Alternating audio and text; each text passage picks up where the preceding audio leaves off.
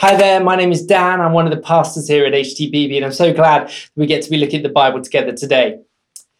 Being lost is a horrible feeling. One of the last times that I was lost, really lost, was June 2017, driving to the first ever SBTC retreat in Rawang. And I took a wrong turn. I trusted Waze without question. You know, we've all done it. First of all, the road markings disappeared. I carried on. Then the road disappeared. I carried on. And it was only when we came to the burnt out husk of another car that I admitted that we were lost. Being physically lost is a horrible thing, but just as bad is the feeling of being lost whilst you know where you are, feeling lost in life, not knowing what we're supposed to be doing or even how to measure if we are doing the right thing. One of the ways that people have often described the feeling of this season has been lost. I feel lost.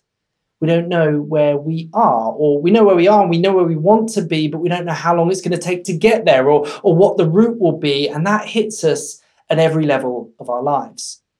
And the problem is that when we feel that we are lost, we are more likely to latch on to those things that help us feel like we're in control, even when we aren't.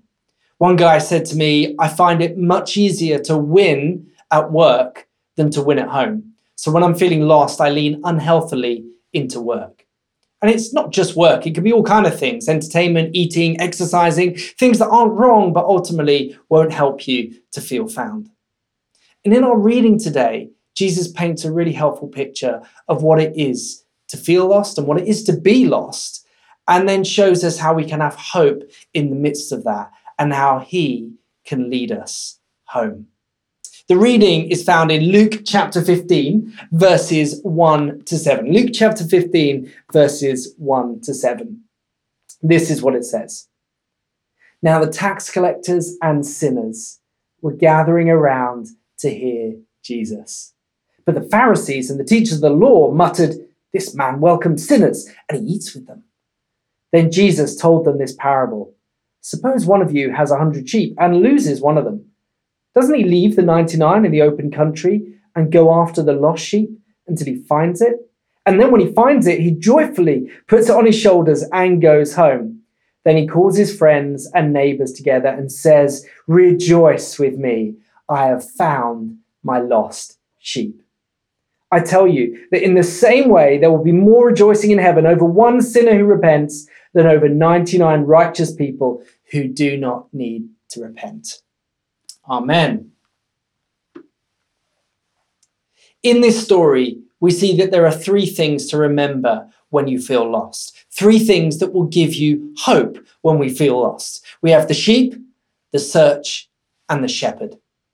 But before we get to that, it's worth pausing just to see what causes Jesus to tell this story. See, none of Jesus' teaching is ever done in a vacuum. What triggers it, in this case, is this wonderful picture. Now the tax collectors and sinners were gathering around to hear Jesus.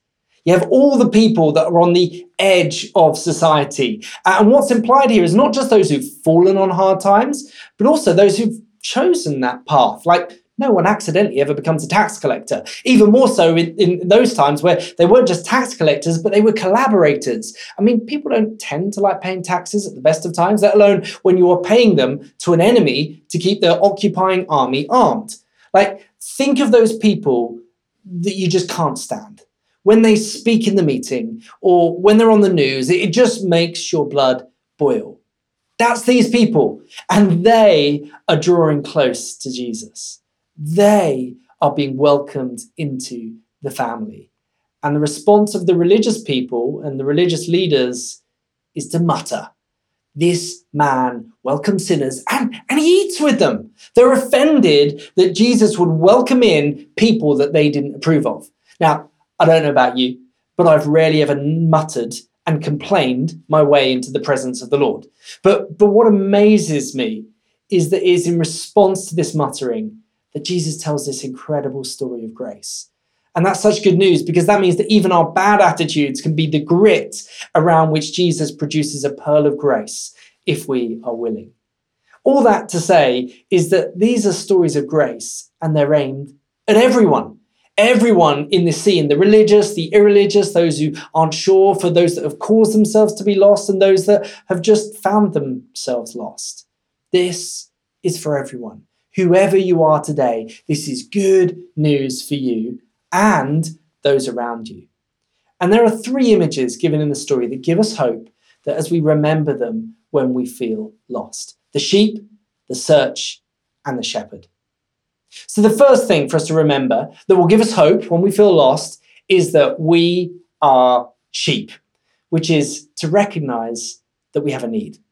Now, in telling this story, Jesus is saying, you are sheep. We are sheep in this story. Now, that might sound kind of nice, but actually it's a well-meaning spiritual insult. Being compared to a sheep is not a compliment. Here's how one shepherd described his sheep. A sheep is a stupid animal. It loses its direction continuously in a way that a cat or dog never does. And even when you find a lost sheep, the lost sheep rushes to and fro and will not follow you home. So that when you do find it, you must seize it, throw it to the ground, and tie its fore and hind legs together, put it on your shoulder, and carry it home. This is the only way to save a lost sheep. And if you needed any proof of this, there is ample evidence on YouTube. Here is my favourite. This is a sheep that is somehow stuck down a very tiny hole. Kind man tries to pull it out. It's stuck. It's free. It's stuck again. The irony of this is that there are hundreds of sheep stuck down hole videos on YouTube, and I was watching one after another, laughing at how stupid these sheep were, whilst I'm wittingly caught in a YouTube black hole of sheep falling down hole videos. We are sheep. And in calling us this, there are 2 things that Jesus tells us about ourselves that seem a bit harsh, but actually give us hope. The first is this, that like sheep, we need to be rescued constantly. He says, suppose one of you has 100 sheep and loses one of them. Sheep will eat grass, no matter where it is, even if it puts them in danger. A few years back, Kate and I were on holiday near Kate's parents, and there was this big field nearby that was full of sheep. And keeping the sheep away from a highway was this stone wall that started low but got higher and higher, and grass had grown up on the wall. And this one sheep had just followed the grass, chomp, chomp, chomp, chomp, got onto the wall, and then just carried on eating the grass, getting higher and higher, not realizing how much danger it was, until it realized. And then instead of walking back the way it came, it just freaked out on top of this wall, trying to work out whether it was going to fall onto the field or jump into the highway. We came up to it to try and help, and instead of receiving our help, it just jumped into the lane of traffic and ran across 4 lanes, nearly causing a pileup. Sheep will eat grass no matter where it is, even if it puts them and those around them in mortal danger, which is a picture of us. We are hungry and we try to feed our souls, but we aren't always that discerning on where we get fed or what we feed upon. When we share communion, one of the things that is said as people receive the bread is this: feed on him in your heart by faith. And these words recognize that we are all trying to feed our hearts on something. But if you're feeding your heart on anything but Jesus, then we're just sheep on a high wall by a highway. The second thing that being a sheep tells us is not only that we need rescuing constantly, but we also need rescuing thoroughly. We read, and when he finds it, he joyfully puts it on his shoulders and goes home. In the same way as sheep cannot save themselves, when somebody is lost, they cannot find themselves, even if they're trying. I came across this brilliant story of a woman who was on vacation in Iceland who unwittingly joined a search party looking for herself. She was reported missing by her tour bus driver as they left Iceland's Elja Canyon, with the driver describing her to police as about 1.5 meters tall, Asian, and wearing dark clothes. A Coast Guard helicopter had been deployed along with a 50-person search party, including the woman herself, as she hadn't recognized the description of herself. Around 3 a.m., many hours later, someone in the group finally figured out that the missing woman was in fact part of the search party, and the search was called off, having brought a whole new meaning to the phrase, I've gone travelling to find myself. If you are lost, you cannot find yourself, even if you are trying. A child, if lost and realizes that it's lost, when it sees its parent, it will run towards its parent. But Jesus doesn't compare us to children here. He compares us to sheep. And as we heard from the shepherd's account, it will run away from you, often into more danger. It has to be tied up and carried home. A sheep can contribute nothing to its being saved. It has to be carried home. The shepherd has to do for it what it needs to have to be done for it. It doesn't follow. It doesn't run ahead. It needs to be carried. It needs to be thoroughly rescued. What Jesus is saying here is that we're lost. We're lost in our sin and we cannot cooperate in our salvation. That's why God didn't just send us a teacher. Jesus does teach, but he's not only a teacher. Ultimately, teaching wouldn't help me because he can't teach me to get out of my sin nor inspire me to be motivated not to sin. In fact, Jesus points this out that even when we have teachers, it's not that we just can't obey them, it's that we won't obey them. 2 chapters before, he says to this same group of people, he says, look, you're the ones who kill the prophets and stone those who are sent to you. We don't just need a teacher, someone who points the way back home. Because we are sheep, we need a saviour, someone who will carry us back home. And this is the good news, because it means that whenever you feel lost, you can know that Jesus isn't surprised. He knew you were lost even before you realized you were lost. He knew you were overwhelmed even before you knew you were out of your depth. In fact, he not only knows we are lost, he expects that we will get lost. We might be surprised when we make the same mistake again and again, or say the wrong thing, or rely on the same unreliable thing, but he's not surprised. He knows where we are.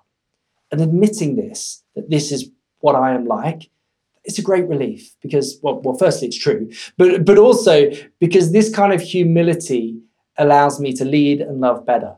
Humble people make for better leaders because they're more easily able to make space for others, their ideas and opinions, but also to make space for the Holy Spirit. Humble people make for better leaders, but also better lovers, because when you realize I am lost and by grace that I'm found, i.e. not what I do, but what has been done for me, it makes it way easier for me to have grace for others. When you are lost, the first thing to remember is that I'm a sheep. We are sheep. But that in itself is not good news. No, it's good news because of what happens next. We are incredibly lost, but importantly, we are infinitely loved. How do you know that we are infinitely loved? Because of the second element of the story, the search. Jesus says this, suppose one of you has 100 sheep and loses one of them. Doesn't he leave the 99 in the open country and go after the lost sheep until he finds it? I think two of the things I often struggle with and often find others struggle with is the question, do I matter to Jesus? And if I do, why? Why do I matter? And we see both of these questions answered here. Firstly, do I matter to Jesus? The answer is yes, you matter to him. One of the things that I'd never really thought about on this story until recently was how did the shepherd know that he was missing one sheep? Like 100 sheep, that's a lot of sheep. Especially when, they don't line up all neat and tidy. This is what a flock of sheep looks like. Do you know how many sheep there are in this picture? Put it in the chat now. Have a guess. Guess. The answer is, I have no idea. I didn't have time to count. And even if I did, I'm dyslexic, so I couldn't guarantee the correct answer. But Jesus is saying that he does. He knows how many sheep he has, and he knows each and every one of us. On Alpha, when we meet in person, we usually open with a bad joke as part of the hosting.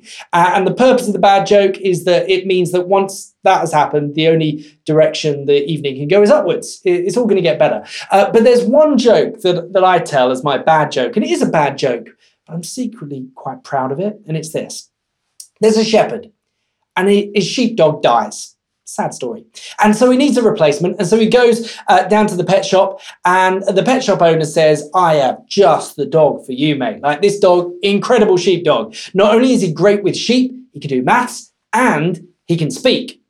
The shepherd is a bit dubious, so he says, okay, well, let me test him out. So he takes the dog out of the shop, off to the field where his sheep are scattered to the four corners. And he says to the dog, show me your stuff. So the dog runs here and the dog runs there, and he guides all the sheep into a line, and then he gathers every single one in record speed into their pen, jumps up, shuts the gate, runs back to the shepherd and says, I am happy to report that all 100 sheep are in the pen.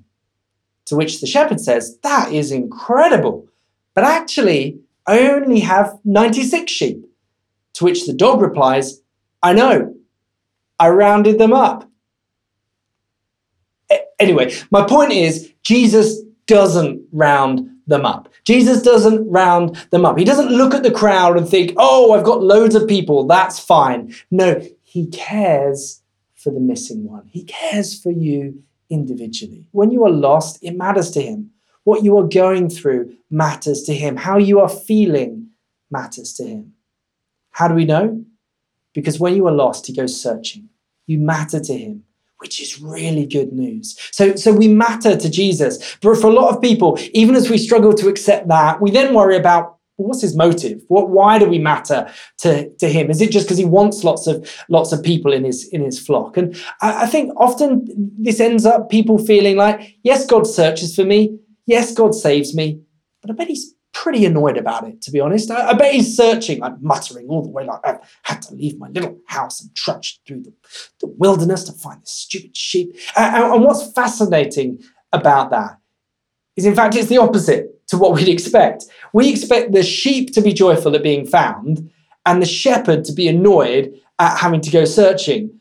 But what we see in this story is it's the sheep that is annoyed at being found and has to be forcefully carried home, and the shepherd who is joyfully putting the sheep on his shoulders, and when he gets home, calls all of his friends and his neighbors and says, rejoice with me.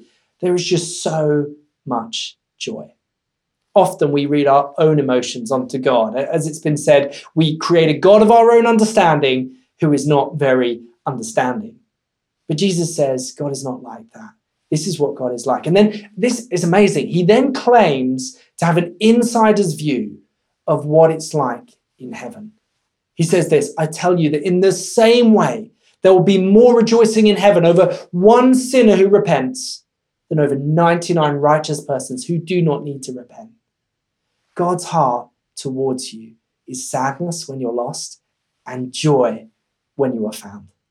And again, this isn't when you've got it all sorted. This isn't when you've reached Pope level spirituality or tried your best. He says, this is the joy in heaven when he's carried you home, when you've done nothing and he's done everything. Even then, he is filled with joy. You know, it's a bit like with kids. When a child starts to walk, you don't wait till it's won Olympic gold in the 100-meter sprint at the Olympics before you go, well done, you can walk. No, the moment it rolls onto its side, you cheer. The moment it pulls itself up and takes its first tentative step, you break the family WhatsApp chat group with all the footages. In the same way, all of heaven rejoices when one sinner repents. I think this is just the best window into this. This is at the beginning of a Chelsea football match. And one of the child mascots has been left to his own devices. So he wanders off, he's a bit bored, and he's dribbling it towards the goal, and nearly, and yes, go on, and yes, goal! And the crowd chant, sign him up. The part I really love about that video is that it's only after the crowd cheer that the kid raises his arms. And for us, it's only when we realize that not only has Jesus done this for us, but he loved to do it for us. It brought him joy to bring us home. It brought him joy to find us, that we can know the joy of his salvation, which is important. That the devil cannot steal your salvation, but he can steal the joy of your salvation. And the joy of the Lord is our strength. And knowing that as Jesus brought you home, it brought him joy, is key to protecting your joy in him. When we're lost, we can have hope knowing that we are sheep and that he searches for us. And importantly, the search was successful because he is the good shepherd. So we had the image of the sheep, the search, And finally, the shepherd. We are lost, yet we're loved, and he has life for us. And the amazing thing is, it's not just a restored life, it's a resurrection life. This is what we read. And when he finds it, he joyfully puts it on his shoulders and goes home. This sheep started in the wilderness. It then gets lost. But when the shepherd finds it, he doesn't take it back to the wilderness. He joyfully takes it to his home. The lost sheep is not just found, he's more found than before he was lost. And what's wonderful here is that Jesus brings it back to what triggered this story in the first place. Because the word here is the word for physical house, but it's also the word used for family. He's saying, look, the outsiders, those who are lost, those who are causing the religious leaders to mutter, these outsiders will become insiders, and it is God who will do it. Which is why ultimately this is really good news. It's not just that we are lost, nor that we are lost but loved, but it's that we're lost yet loved, and he is the one who can give us life. See, a shepherd is totally in control of the lives of their sheep. Like, they don't do any consulting with the flock. There's no feedback sessions where he asks how he can do better. Like, he just shepherds them. And so an important question is, who is our shepherd? The challenge of this passage isn't, will we have a shepherd, but who will be our shepherd? So, who is shepherding your soul at the moment? What are the big ideas? What are the ideologies? What are the things that are shepherding you, shepherding us? What are they for us at this moment? One example is social media. Like, social media does an excellent job at shepherding its users towards an intended behavior. Check out the documentary, The Social Dilemma, to see how. But the problem is that social media is a tool, but it's not ultimately for us. Its end goal is monetizing human interactions and shepherds us towards those ends. It is a shepherd, but is not for us, but for itself. Who are the shepherds in your life? And are they for you? Do you matter to them, or do they mutter about you? When you fail, do they shame you, or do they search for you? Because Jesus is the shepherd who's for you, a shepherd whose heart is towards you. How do we know? Because Jesus is the shepherd who became a lamb. The night that he died, Jesus shared a Passover meal with his friends, these tax collectors and sinners, which is celebrated as Passover meals always were, with wine and bread and a lamb. But what you'll notice in all of the stories of Jesus' Last Supper is there is no lamb on the table. Why? Because the lamb was at the table. Jesus is the Lamb of God who takes away the sins of the world. He is the only shepherd you can fully trust, because when push comes to shove, he goes searching for you, carries you, and will lay down his life for you. He leaves his house so that you can come home. And when we receive this promise for ourselves, it becomes a challenge for us too. Jesus here is addressing the religious leaders, the shepherds of Israel, as they were known, and he's laying the blame squarely at their feet and saying, look, you can't complain that these people don't know God, because it's your job to help them to know God. You're the teachers. And that's the challenge he gives us today. As we receive this for ourselves, the challenge that comes with it is to care for one another as he has cared for us. A few weeks back, we got to finally celebrate one of the most delayed and contended weddings of this season, the wedding of Henrik and Stephanie, who, after overcoming lockdowns and visa applications and travel restrictions, were finally married in Germany last month. Now, Henrik and Stephanie met for the first time on Alpha, but their story didn't actually begin on Alpha. In fact, it began in a prayer room where Auntie Emily was in there in her slot for a week of 24/7 prayer and felt the Lord say to her, go outside and invite somebody at the traffic lights to church. And so, humbly, she obeyed, and she went outside lot 10, and who was standing there but Henrik? And she dragged him along to Alpha. He'd never been to HTBB before. I'm not ever sure if he did actually get to where he was trying to go, but Henrik came along to Alpha. He met Jesus. He then met Stephanie. He then invited his dad along to church. He then was one of our first students at SPTC and even preached at their wedding. The Lord cares about the one. He cares about the one minding their own business, waiting at the traffic lights, not realizing that their life is about to go in a completely different direction. He cares about you. And by grace, even our experience of being lost, he can use to make us more able to help shepherd others towards him. Amen. Amen. Why don't we pray together now? If you're able to, why don't you stand? And we're going to invite the Holy Spirit to come and help these promises of Jesus go from our head to our heart. Let's pray. Holy Spirit, we love you. We love what you do and the way that you do it. We ask that you would come. Come now, Holy Spirit. Fill every single person watching this now or listening to it, wherever they are, whether they feel lost or found, whether they know where they are in you or aren't sure. Holy Spirit, come and fill them now and help us receive this promise for ourselves. Jesus, we thank you that whilst we were still way off, you came searching for us. Holy Spirit, help us to know that in the depths of our being.